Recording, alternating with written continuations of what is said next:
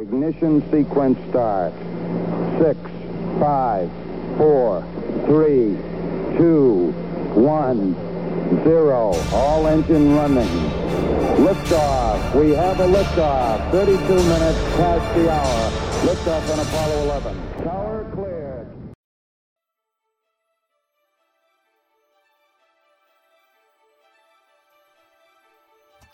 Welcome to Space 3D. Two well-respected aerospace organizations had experience making high-altitude pressure suits, but only a couple of engineers from a relatively unknown company known as ILC Dover had set their sights on developing a true spacesuit with high mobility for the Apollo program. In his book, Lunar Outfitters Making the Apollo Spacesuit, Bill Arie tells the people story of ILC and documents the technical details of the various models of the Apollo suit, including pre-Apollo suits. Bill retired from ILC in May of 2019 after 41 years of service. He was responsible for managing the test laboratories for the company, where the spacesuits made for the Space Shuttle and then the International Space Station were tested prior to delivery. He also represented the company as their historian. Join co-hosts Tom Hill and me, Eleanor Rangers, for part 3 of our interview with Bill Arie on the history of U.S. spacesuits. In this episode, we'll start out with discussing the curiosity of Space Shuttle rescue balls, and then explore some other interesting anecdotes, including assisting the sound engineer for the movie First Man to record actual sounds of an Apollo spacesuit, and his work assisting the Smithsonian Air and Space Museum with preservation efforts for Neil Armstrong's Apollo suit. We'll conclude this episode by turning to Bill's work on spacesuits at the close of his career with ILC Dover, with comments on where the future lies with new spacesuits, and what might be Elon Musk's role in driving innovation in design. I'm an aficionado, long time of the shuttle, had some of the old textbooks on it and things like that, and there used to be the idea of a rescue ball. Yeah, right. Did you get into that at all? We did. We actually built some of the first early rescue balls. I remember when I started working there in 1977. In 77, 78 timeframe is when that was being looked at. The idea was that they'd have a couple shuttles up there, and if there was a problem, they could put the crew members from one shuttle, that needed to be rescued. The crew members had to be rescued. They put them in this inflatable ball and then bring them over to the other spacecraft without having to worry about suits and all that. Right. So you needed a couple spacesuits to be the people who would handle the balls, and everybody else would just be in these, I think they were like a meter in diameter or something like that, or a little. Yes. Yep, that's about right. Just, big enough for them to be inside. And because at the time there were so many different scenarios they were looking at back then of, having multiple shuttles flying and all that. It just never happened. Right. So that all went away. But yeah, that was, as I recall, it was a Kevlar material that we were looking at. The Kevlar was a thing back when I started working there in 77. That was at the end of Apollo. Apollo was over. They were looking at lighter weight, very robust materials. And Kevlar came on the market, and they thought this was the greatest thing to ever come along in materials. And they thought this will be the answer to all problems. And as I was doing testing with it, I can remember taking the strips of Kevlar and folding them and creasing them. And if you folded it back and forth, it was like metal. If you did that and put it in the Instron tensile testing machine, it would break where that fold was. And so the idea of building suits out of Kevlar went away pretty quick. But they're good for like Kevlar vests and things that are stationary, just kind of have to absorb the energy from a bullet, let's say. But if it's structural, being loaded, it doesn't work very well. So here's another thing that I read that I thought was really interesting. So it sounds like you did some consulting for the movie First Man about Neil Armstrong. And we've talked about First Man on some of our other episodes on this podcast. But something that I found really interesting was that apparently the producer for the movie wanted to make sure that they could reproduce what the sounds were of the suit, to include that in the movie. So I'm curious about that whole conversation, how that came about, and then how did you capture sounds and which sounds in particular? I'm thinking putting the helmet on and locking it in place is sort of an obvious one, but I'm curious about what other sounds did they want to capture in First Man? Yeah, that's a funny story, too. I was at my desk one day, and this fellow by the name of Frank Montagna calls me, and he introduces himself. He says he's from Universal Studios, and he wants to he said, I've been calling all, and he's a really nice guy. He's still a friend of mine. I to this day, I still talk to him. And he calls me up and he says, hey, I've been calling all around the country. I'm doing sounds for a movie. And as he's going on, I'm thinking right away, because I knew they were doing First Man. They were in production for that. So I probably even cut him short and said, oh, you're doing First Man? He said, yeah. He said, I've been calling museums. I've talked to Lisa Young over the Smithsonian, and they have Apollo suits, but they won't let me play around with them. And I said, well, I understand that. They're very serious about their suits. You can't just play around with them. I said, what are you trying to do? He said, well, I'm the sound guy. I do all the sound. And he said, for the movie, they really want me to get the true sounds of the helmet going on and the gloves going on. And I said, well, that's interesting. I said, I'm surprised you guys are going to that effort. You'd think that, and I told him, I said, if you just bang a piece of metal on the edge of a table and do it sharply, you could probably make it sound like a helmet going on, and who would know the difference? He said, no, we don't do it that way. He said, believe it or not, we really try to make it right. If Buzz Aldrin's sitting in the audience of that theater, I want him to know that that's the right sound. I said, well, to your credit, I gotta have your credit. That's really great. I said, well, I have a spacesuit here. I have an Apollo suit and I have a helmet. And there's this moment of silence. And he says, oh my, he said, do you think I could come out and get the sound on that? I said, sure, I don't see why not. So this was like on a Wednesday. And he said, well, can I be there like Saturday morning? I'll take the red eye Friday night and I'll be there Saturday with another coworker and we'll do all the sounds. I said, sure. So he flew out, and on Saturday morning, I met him at the plant, and he was there for 8 hours, he and his coworker. And we put the helmet on, we put the gloves on. He was so excited because he was able to actually pressurize it on the panel that the actual Apollo pressure panels that they used during Apollo. I was able to put the airflow into the suit. So he had his microphones all set up inside the suit as I was flowing the air through it. We did the helmet and the gloves, I don't know, it seemed like hundreds of times so I could get it right. And then he would take the file, the digital file, and send it to the his coworkers who were sitting at the Alfred Hitchcock Theater at Universal Studios, where they have they have hundreds and hundreds of speakers and sound mixers, and they played back the video or the audio over and over until they had it just right. And this went on for 8 hours. So he did a great job of nailing all that. And so that was done on a real Apollo suit with a real Apollo glove and helmet and everything. That's cool. Was there somebody in it I assume that would change the sound. No, yeah. Well, as far as the air, they could take that sound played in the background. They did do a lot of the talking. He did have a helmet that he had got his hands on somehow. And so they would do some of the voice stuff. The Universal Studios, they did it there with a helmet over someone. So okay, yeah, to catch the echo right and all that sort of thing. Exactly. Huh.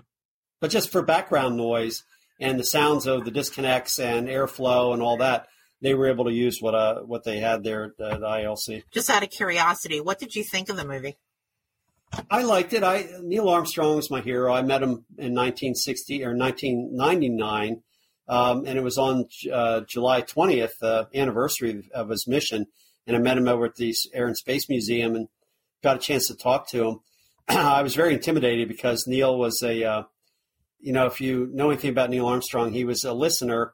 He absorbed everything, but he didn't give you a lot of feedback. He only talked when he felt the need to talk. And that's really the way it was. He just was very reserved. Even his kids in his biography, I think it was said to, paraphrasing, but basically his kids said, I could talk to my dad all day and I'd hardly get anything out of him because it's just the way he was. He just hardly said anything. So I think the Universal really tried their best to make it a true movie without taking a lot of liberty and making a stupid movie, which they can really, the movie industry can do that. So to their credit, they didn't do that. But a lot of people were thinking, well, it was kind of boring. It didn't move along right. The ending was a little goofy. I don't think anybody believed the end a whole lot. That was where they took a little liberty, where he threw something on the lunar surface there. I don't think that happened. But By and large, I liked it. It was okay for me. I was entertained. If I go to the movie and I'm entertained, I'm all right with it. It wasn't the best movie. It was okay. And that's the feedback I kind of got from a lot of people when I go to like Space Fest and different events. Everybody in the industry that enjoys the space history feels that it was okay, but wasn't the greatest. I think a lot of people expected an Apollo 11 movie, not, where that was one chapter. Right. Yeah. And if Tom Hanks, you could ask the question, if Tom Hanks had done it, would it have been better? And it could have been that he could have made it better, again, without taking liberties. You don't want to screw a movie up by doing silly stuff. But Apollo 13 wasn't. Apollo 13 was pretty much on it, and Tom Hanks did a great job on that. So, but there was a lot of drama involved in that. And the drama for Apollo 11 was really the, walking down the ladder and stepping on the moon, the day-to-day training for the mission and who these guys were. It was, you could make a movie out of that if you did it right, I suppose. Speaking of Neil Armstrong, I know you were involved with some of the efforts the Smithsonian undertook for the preservation and redisplay of Neil Armstrong's lunar suit. Can you tell us a little bit about the work that you did to help the Smithsonian for that? Yeah, it started years ago. They have a really good crew over there, so I'm not taking a lot of credit for what they've done recently to get this suit ready for display because they're very smart people that know materials. But when I started working with them back in the 1990s, actually, when I first made contact with some of the folks over there, Lisa Young and a number of others, they were very good with materials, but they didn't quite know what they had. They didn't know the formulas for like the rubber that was in the suit, because again, a lot of that history wasn't preserved very well, so it got lost. And so I remember going over to one meeting one day, and I ended up taking a fellow by the name of Paul Slavic, who's since passed away, but he was their chief chemist for ILC and Playtex, and he was responsible for mixing up all the batches of rubber that made the suit up, for all the pressure layer in the suit and the convolutes and all the major parts of the Apollo suit were all this rubber compounding that Paul worked on. So we have this meeting one day. It was a weekday, and they invited me over, and I gathered up Paul and brought him over, and I go walking in the conference room and introduced Paul, and they were like blown away that I was able to bring this guy over who was the chemist. And so that helped them quite a bit in understanding what the materials were. And then in a lot of research they did with other chemists around the world, understanding rubber and decomposition and how to preserve it. Because up to that point, they really didn't know. Lillian was in charge of conservation very early on when they first started getting the Apollo suits. Lillian Kozlowski, I think her name was. And she did the best she could, but they were storing suits in very low temperatures, and it was found that wasn't good because it was aging the rubber and making it brittle. So after all these experts came in, Paul and then others around the world that were rubber experts and knowing what was in it, they helped them stabilize it better by having better storage conditions. And then getting the final display, which was making sure that there's no point loading on the suit, that it's supported equally in the suit with materials that are the right pH levels and all that detail. So they've really nailed it pretty well. I've been over there on several occasions to work with it around the suit. I was fortunate enough a number of years ago, it might have been 8 years ago, I'll say, 7 or 8 years ago. I took a group of retirees that were veterans of Apollo. I gathered them up, and we rented a big van, and I drove them over there, and Lisa was nice enough to lay the suit out in their laboratory. So I had these veterans all gather around the Neil Armstrong's Apollo 11 suit, and it was just such a great moment to get a picture of them gathered around it. I have a picture in my book, and here are these folks that, like Homer Ream, who was the chief engineer, Joe Thompson, who was one of the seamstresses that sewed the suit, and these people that worked on it to many, many years later have them gather around Neil Armstrong's suit. It was pretty fascinating, and I was thrilled to be able to do it, and they were thrilled to be there. Wow. It's interesting when you mentioned about the rubber characteristics. I remember seeing John Glenn's suit. Now, that was, of course, made by B.F. Goodrich, but when you see it at the museum, it does look pretty wrinkled and almost like it's shorter than I think Glenn actually was. And my understanding was that had been a consequence of years of it being in cold storage. And so it's interesting that you brought that up. Yes, that's a good point. Exactly. That's what was happening. It was degrading and then kind of like drawing itself in, and that probably is a result of all that. You're right. Tom, any questions? I still have more, so I could go on. So, what's the last suit you were working on at ILC? When I retired there, I was running the test lab and responsible for all the suit testing. And so, again, we weren't building, and we still aren't building suits. We build the parts. So we would have gloves come through, for instance, and I was responsible for making sure that the folks in the lab were testing the gloves properly, and there was break-in cycles that had to be done on the gloves, and a lot of different things. And then, like, let's say earlier you asked about materials, if we did the materials, and like I said, we buy them from companies. If we were buying material for the suit from a company, we don't build hundreds of suits. So during the course of the year, we might literally only go through 6 yards of a material to build all the parts we need for the year, if it's small parts, cut parts. So we would go to a company and say, we want 6 yards. And we might say, we'll take 10 yards of this material from you. And that company would have to crank up a production run of that. And it might mean shutting down some other lines. It might mean that they can't get the same materials, which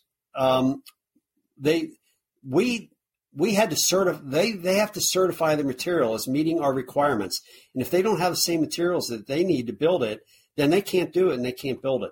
So over the course of time, after all these years, we've had a lot of suppliers who now turn to us and say, look, you're only buying 20 yards of material from us a year. We can't support that any longer. I think a lot of companies early on were proud to say they were building parts for the spacesuit. And as time's gone on, it's kind of waned on them a little bit. They're a little less interested. It's creating problems for them. So we have to go find other suppliers. And that creates a problem because we have to certify that material, which means we have to go to another supplier. They build it the way they build it to our specifications. It has to be certain materials, certain braking strengths, weight requirements, all that stuff that goes into it. Then we test that. But then we also have to build parts in some cases, not all. But if it's structural in the suit particularly, we have to build parts and put it in a suit that we kept in the lab that I ran there. It was our certification suit. And we would put it in the suit, and then I would hire suit subjects to come in and get in the suit and test it. And it might take 6 months to get through a certification test to verify that that material is going to hold up and be as good or better than the material from the previous supplier. And then you start building parts. So you had to know this well in advance so that you're not holding up any missions, any spacewalks. If an astronaut has to go out and do a spacewalk tomorrow, they better have the best material up there. And if it's going to take us a couple years to produce the new parts with the new material, we have to be thinking ahead all the time. And that's what the problem was. It is today still. So it's a tricky business. So I was there when they were, still working, and they still are working on the space station suits. But NASA's getting to a point now where they need to start thinking about the next generation suits. There's a contract out, an award is opening out there for companies to supply the next generation suit. So it's going to be interesting to see what happens here, because I wouldn't be surprised if you see Elon Musk jumping into this. Yeah, I was going to ask actually a question about that. Did SpaceX ever reach out to ILC? Their suits obviously have a very different look and feel than to the ILC various generations of suits. And I'm just curious, are their suits also interchangeable, or are they, molded for each of the astronauts that they're, taken up to ISS? Curious about that. Well, so we build extravehicular activity suits, or EVA suits. The suit that you see with these other contractors, whether it's SpaceX and they're really the only other ones right now, because you see the other people going up in just shirt sleeves, their jump suits and what have you. But to go into space and to go to the space station, NASA requires a pressure suit. So what SpaceX has done is designed what I call a pressure suit. I don't call it a spacesuit. If I call it a spacesuit, to me a spacesuit means the extravehicular activity, go outside and work in spacesuit. Their pressure suit that they build is, I'm going to say it's custom made, but it's probably more of a medium large, extra large style thing. It's probably a dash number that represents a size. so they can size different astronauts for it. But those suits are like the early Mercury suits, if you will. They're not meant to go outside. They're just meant to be pressurized, but only pressurized if they lose pressure on board the spaceship. So if SpaceX launches, their capsule, when they launch, their capsule's pressurized. So they literally don't have to have a suit on. They could just go up in shirt sleeves, and pants, and that'd be fine. But the problem is, if they have a catastrophic launch where there's some decompression, they're in their suit, and the suit would automatically inflate and allow them to get back down to the ground. And so it's only temporary, so they just have to get to atmospheric pressure. So it might literally only be for minutes that they'd have to descend back into the atmosphere, and they'd be okay. So pressure suits are very forgiving. You can pretty much easily design a pressure suit. There's not a lot involved in it. I say that it's a relative thing, of course. Not anybody can do it, but pressure suits aren't really complicated. It's when you get into the extravehicular activity suits, which I'm talking about, NASA's going to want to have in the future here, in the near future. They're going to put out this request for bids on it, and they're going to be looking at next generation.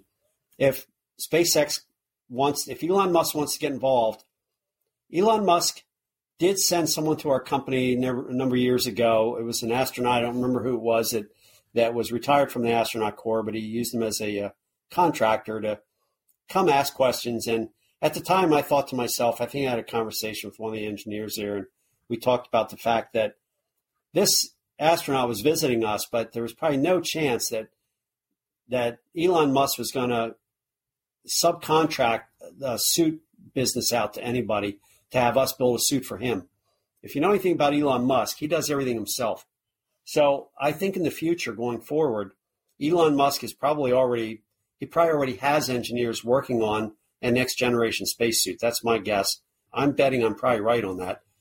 And that means a whole new architecture for a suit. It means the primary life support system and everything that goes with it. But look at what Elon Musk has done. I don't think it's going to be a big challenge for him to do it. But again, it's a relative thing, because to build a safe spacesuit that I'm going to be comfortable getting in and going out and working in, you better be able to prove to me that you've shaken this out pretty well, and you know all the, how this thing's going to work in space. And the only way to really test a suit is to go into space with it. You can take a spacesuit, put it in a vacuum chamber, and it'll tell you if it's going to hold the pressure. You can do the zero-G plane for 15 seconds where maybe 30 seconds where you get zero gravity and see if it works there. One of the engineers during Apollo, Homer Ream, told me that the only true time that, and he was at Mission Control when Neil Armstrong walked on the moon, and he said he was scared to death because that was the first time that suit was ever really tested in the way it was for what it was designed to do, and be on the moon. And that was when Neil Armstrong opened that hatch and walked on the moon, because there was no way to test that suit up in a complete system that would test it in the 1/6 gravity and everything else. So Elon Musk might be able to build a suit that works in the vacuum chamber and seems to work, in 1G pretty good, but he's got a long haul to go to make sure he can produce a suit that'll work to NASA's and to the user's satisfaction, being the astronaut. But is he capable of it? The answer is yes, he could do it. The next generation suits, you're going to see a lot of fiberglass type components for the ability to increase mobility, to make parts that are better fitting. So you could have like a brief assembly, an upper torso assembly, similar to what we have now, but maybe smaller in size, and the ability to maybe open it from the back and have a rear entry type thing, integrated with the primary life support system. All that stuff, certainly he's capable of doing, but it's going to be very unique stuff, and they're not going to be cranking out a lot of these things. We hope you enjoyed this podcast. Join us for the conclusion of our interview with historian Bill Avery in our next podcast. For Emily Carney and Tom Hill, this is Eleanor Rangers for Space 3D.